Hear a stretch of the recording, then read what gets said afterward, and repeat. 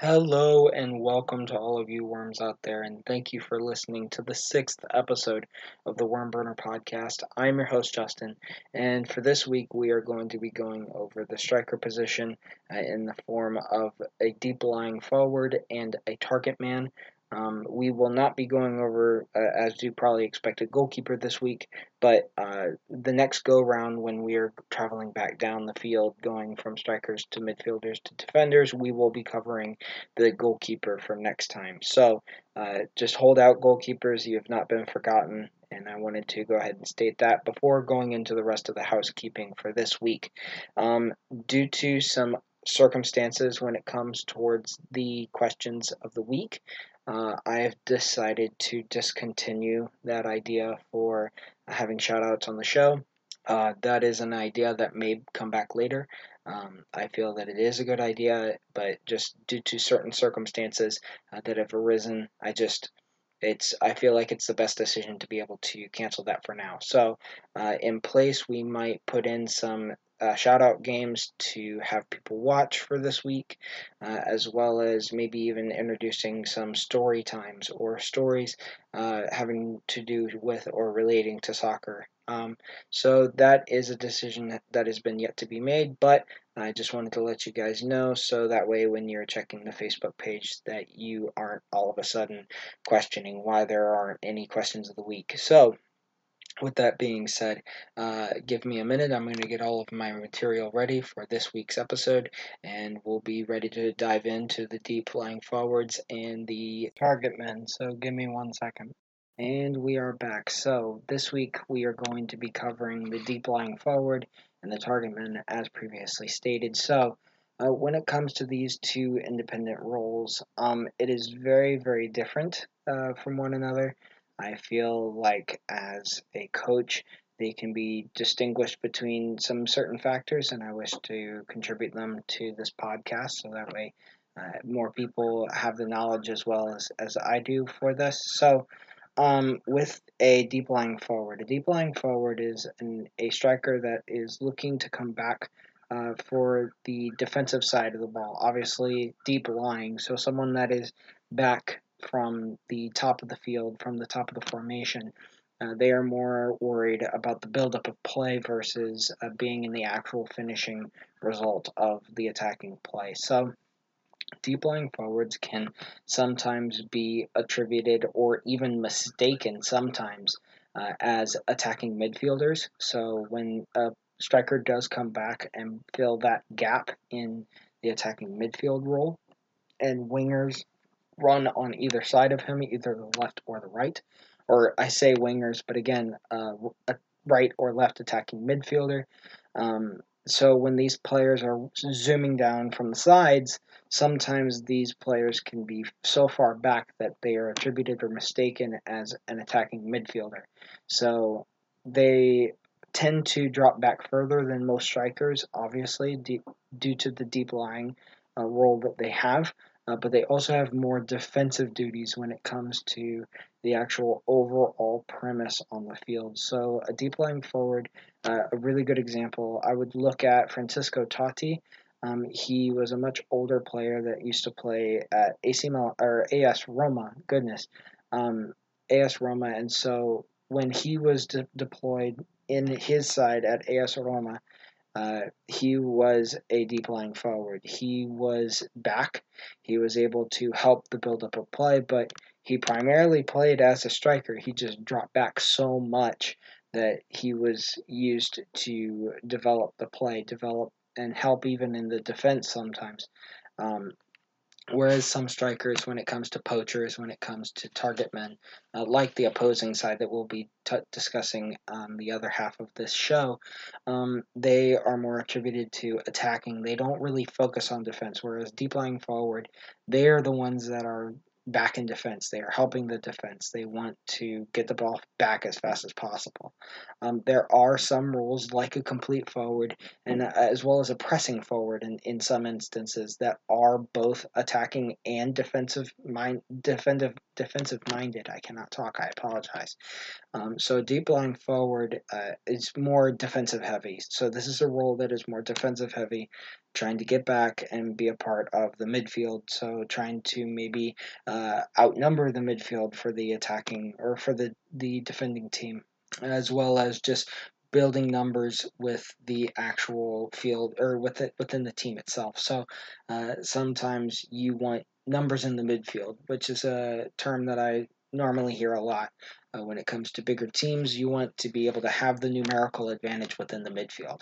That's a very, very, very, very important point and a very important strategy that some teams do, because 9 times out of 10, most of the control goes through the midfield when it comes to most teams. Now, if you're looking at like a team like Crystal Palace, that when they have the ball, they are a lot more counter-attacking.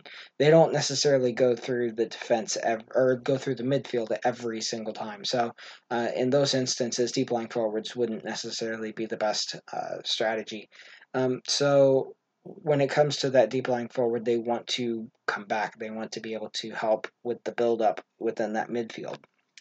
So having those individuals, it's not a bad thing. It's something that, at least in my opinion, can even unlock some of the areas, because I know for a fact having central defenders guarding deep lying forwards, it's very, very hard because they can be pulled out of position. So when you're man marking, or when you are having a defender man mark, or have a specific person in mind where they are on them 24/7, and you have a deep lying forward, they're going to be pulling them out of position. There are going to be holes in your defense. And so that is where the deep lying forward can be very, very, very deadly in some aspects. Because if you have very fast wingers, they can exploit those holes that they will be looking for within the defense. And so a deep lying forward is able to extract certain pieces of the defense to be able to unlock those holes. And so deep lying forward, as I stated before, they don't really have an attack too heavily of attack minded. They are more fixed or mentally behind this idea of being within a defensive minded, or being back helping with the defense. And this is not a bad mentality to have either, because I do know from a coaching point of view, I know that some players, they feel like all the glory, as I stated before within our defensive video last week, the defensive side of the ball isn't necessarily glorified as much as most people would like. Defense is a very important part of the field, of the pitch, and being a deep lying forward, sometimes players can feel that it's taking away from the glory at the end of the pitch, being able to score goals and being able to be that person that says, "Oh, hey, you're the one that brought the success to the team. You're the sole person that was the result of the team." That's not the case. It's a team sport, and when it comes to those instances, yes, sure, of course, you want to be able to have those moments of glory for your team, but at the same time, it's nothing without your defense. It's nothing without your midfield, and it's nothing without your goalie. So at the end of the day, it doesn't matter how many goals you score. If it's 2, 3, 4, 5, 6, if one team scores one goal, the entire team wins. It doesn't matter. Yes, you get to have more goals at the end of the day under your statistics, but it doesn't necessarily matter per se to the team. Yeah, maybe you might look better. And I know, for example, as well, I mean, let's look at the semifinals of the 2014 World Cup. Brazil played Germany in the 2014 semifinals of the World Cup, and they lost 7-1. That is a very high talented and very disciplined side, and they were absolutely thrashed. And so for most people, they would be like, "Oh, they'll easily win the next game. They'll easily win the final." They went against Argentina, and Argentina took them to extra time, and there were multiple instances in which Argentina should have won the game, and that's necessarily not true when it comes to people saying that very attack-minded teams, they tend to be the more successful ones, because I've seen teams that were very defensive-minded being able to counter that and to be able to put themselves in a better situation to counterattack these teams, these attacking teams. And they should never ever be counted out. And for example, another perfect example, it can also be flipped the same way. A lot of people feel like defensive teams can be a very good team. And I remember specifically, I was talking to a very good friend of mine, and I remember talking about the Barcelona Liverpool game in 2018 or 2019. It was very recent. It was 2019. I remember it was 2019, and Liverpool ended up losing to Barcelona 3-0 in the first leg of the Champions League. So I remember messaging my friend and saying, I think it was about like an hour or 2 hours before that second leg, and I remember specifically saying, "This is Liverpool's game to lose." This is specifically Liverpool's game to lose, because Barca was going to sit back deep. They were going to defend like they normally do when they have a massive lead, and that was the way that Liverpool played that year. They were a very attacking team, and they were able to basically pound Barcelona to the point where they got 4 goals by them, and they were able to overturn the tie. So I feel like, to me, whenever it can go both ways of being a defensive minded and a attacking minded team, and strikers are no different. Strikers, they can be very defensive when it comes to the overall aspect of the game, and a deep lying forward is something that you are able to assess as a coach, that's maybe even able to unlock the teams. And speaking of Liverpool as well, Roberto Firmino, in some aspects, I have seen in games being engaged as a deep lying forward. So it isn't uncommon at all to have these bigger teams like Liverpool addressing a side with a deep lying forward. So it's like I said, it's not uncommon at all. When it comes to these particular situations, it just allows the wingers to be able to come in from the sides and essentially pinch the defense, and they're able to exploit the gaps that they are left open with. So going towards the actual next topic of a target man is a bit different.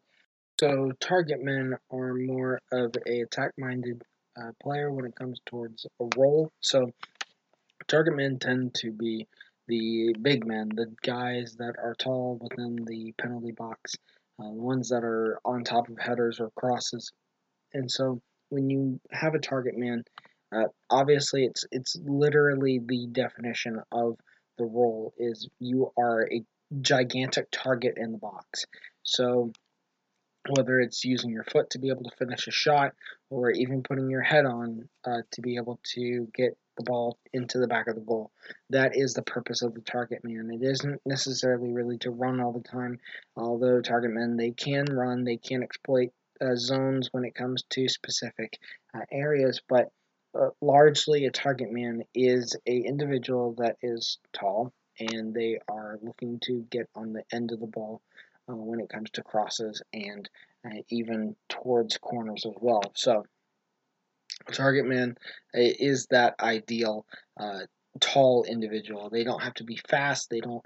It is attributed to have some strength to be able to defend against other people that are trying to go up with you, to help the defense get the ball away. So it depends on how the target man is being deployed.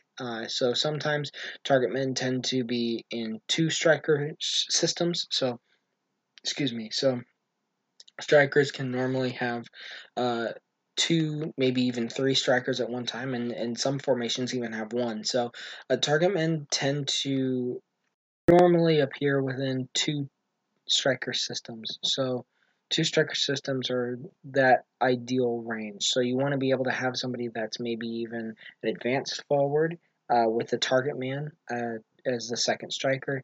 It depends on the coach and the actual dynamic of the team as well. So sometimes I've even seen teams where they had a poacher and they had a deep lying forward as the other striker within the two-party system. So it all depends, honestly, on the team, on the way that the coach wants to run it. So I know for a fact that it can vary a lot, and so with the target man, it's a very simple one.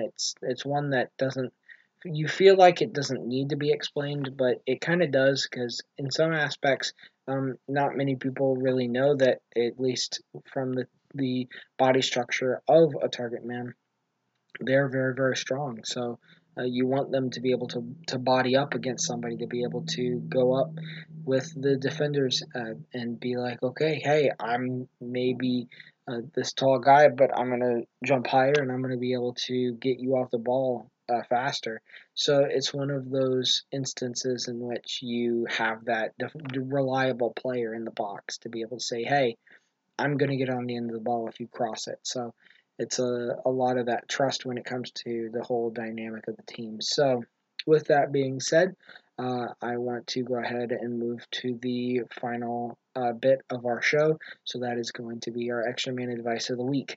And for this week, the extra man advice of the week is going to be being a sponge. So I wanted to take the part of talking earlier of being that one player that wants to be able to drop back in defense. I know that I've even been to some practices where it's the older kids, the older individuals, and they don't want to go back, they don't want to defend, they don't want to practice defending, and that's a huge thing to me personally when it comes to coaching them. Like, you need to be able to come back, help your team. It's a team effort, it's a team sport. So to be able to have those individuals not really want to come back, it's very important to be able to learn different aspects of the game like that. And so being that sponge, it's super, super important to be able to learn everything that your coaches are teaching you, because it is important, whether it's in a game like setting, or maybe even it's off the pitch kind of counseling in a way. Like, these are very important situations that you need to be able to pay attention to, and being a sponge will help you be that observant point or observant person, and being able to see the scenario, see the situation, and being able to address it accordingly. It's it's something that I feel that is severely underestimated with coaches, because I feel that, at least in the American mentality, we kind of let the kids do what they want in some aspects, but when it gets older, they have already been set in their ways of doing their own thing. And at least personally for me, it feels like we're being counterintuitive at that point. But it's something that I would love to look into further, and I want to be able to address. But back to the point of the extra man advice of the day, it's just be a sponge, be willing to learn. There's nothing wrong with wanting to learn more and being that individual of wanting to put your head in a book or researching something till 3 a.m. in the morning. And don't do that on a school day or anything like that. It's reasonable. You have to be reasonable about it. So at the same time, don't be afraid to learn something. Don't be afraid to be that sponge on the soccer pitch, being that player that wants to do everything, like a midfielder, being everywhere on the pitch. It's not a bad thing at all. Like, unless the coach is, unless, like, say for example, you're a striker and you're all the way back in your own defensive penalty box, then that's a bit excessive for wanting to do everything on the pitch. But come back, help your in your half of the pitch, and that's something that you can very easily do. So that is our sixth episode of the Wormburner podcast, and I know that this is a significantly shorter one today, but I know that it was chock full with a lot of good info for you to be able to enjoy. So, thank you so much for tuning in. Next week we'll be having the same show, same time, or same day, and I look forward to seeing you then. So, ciao, everyone.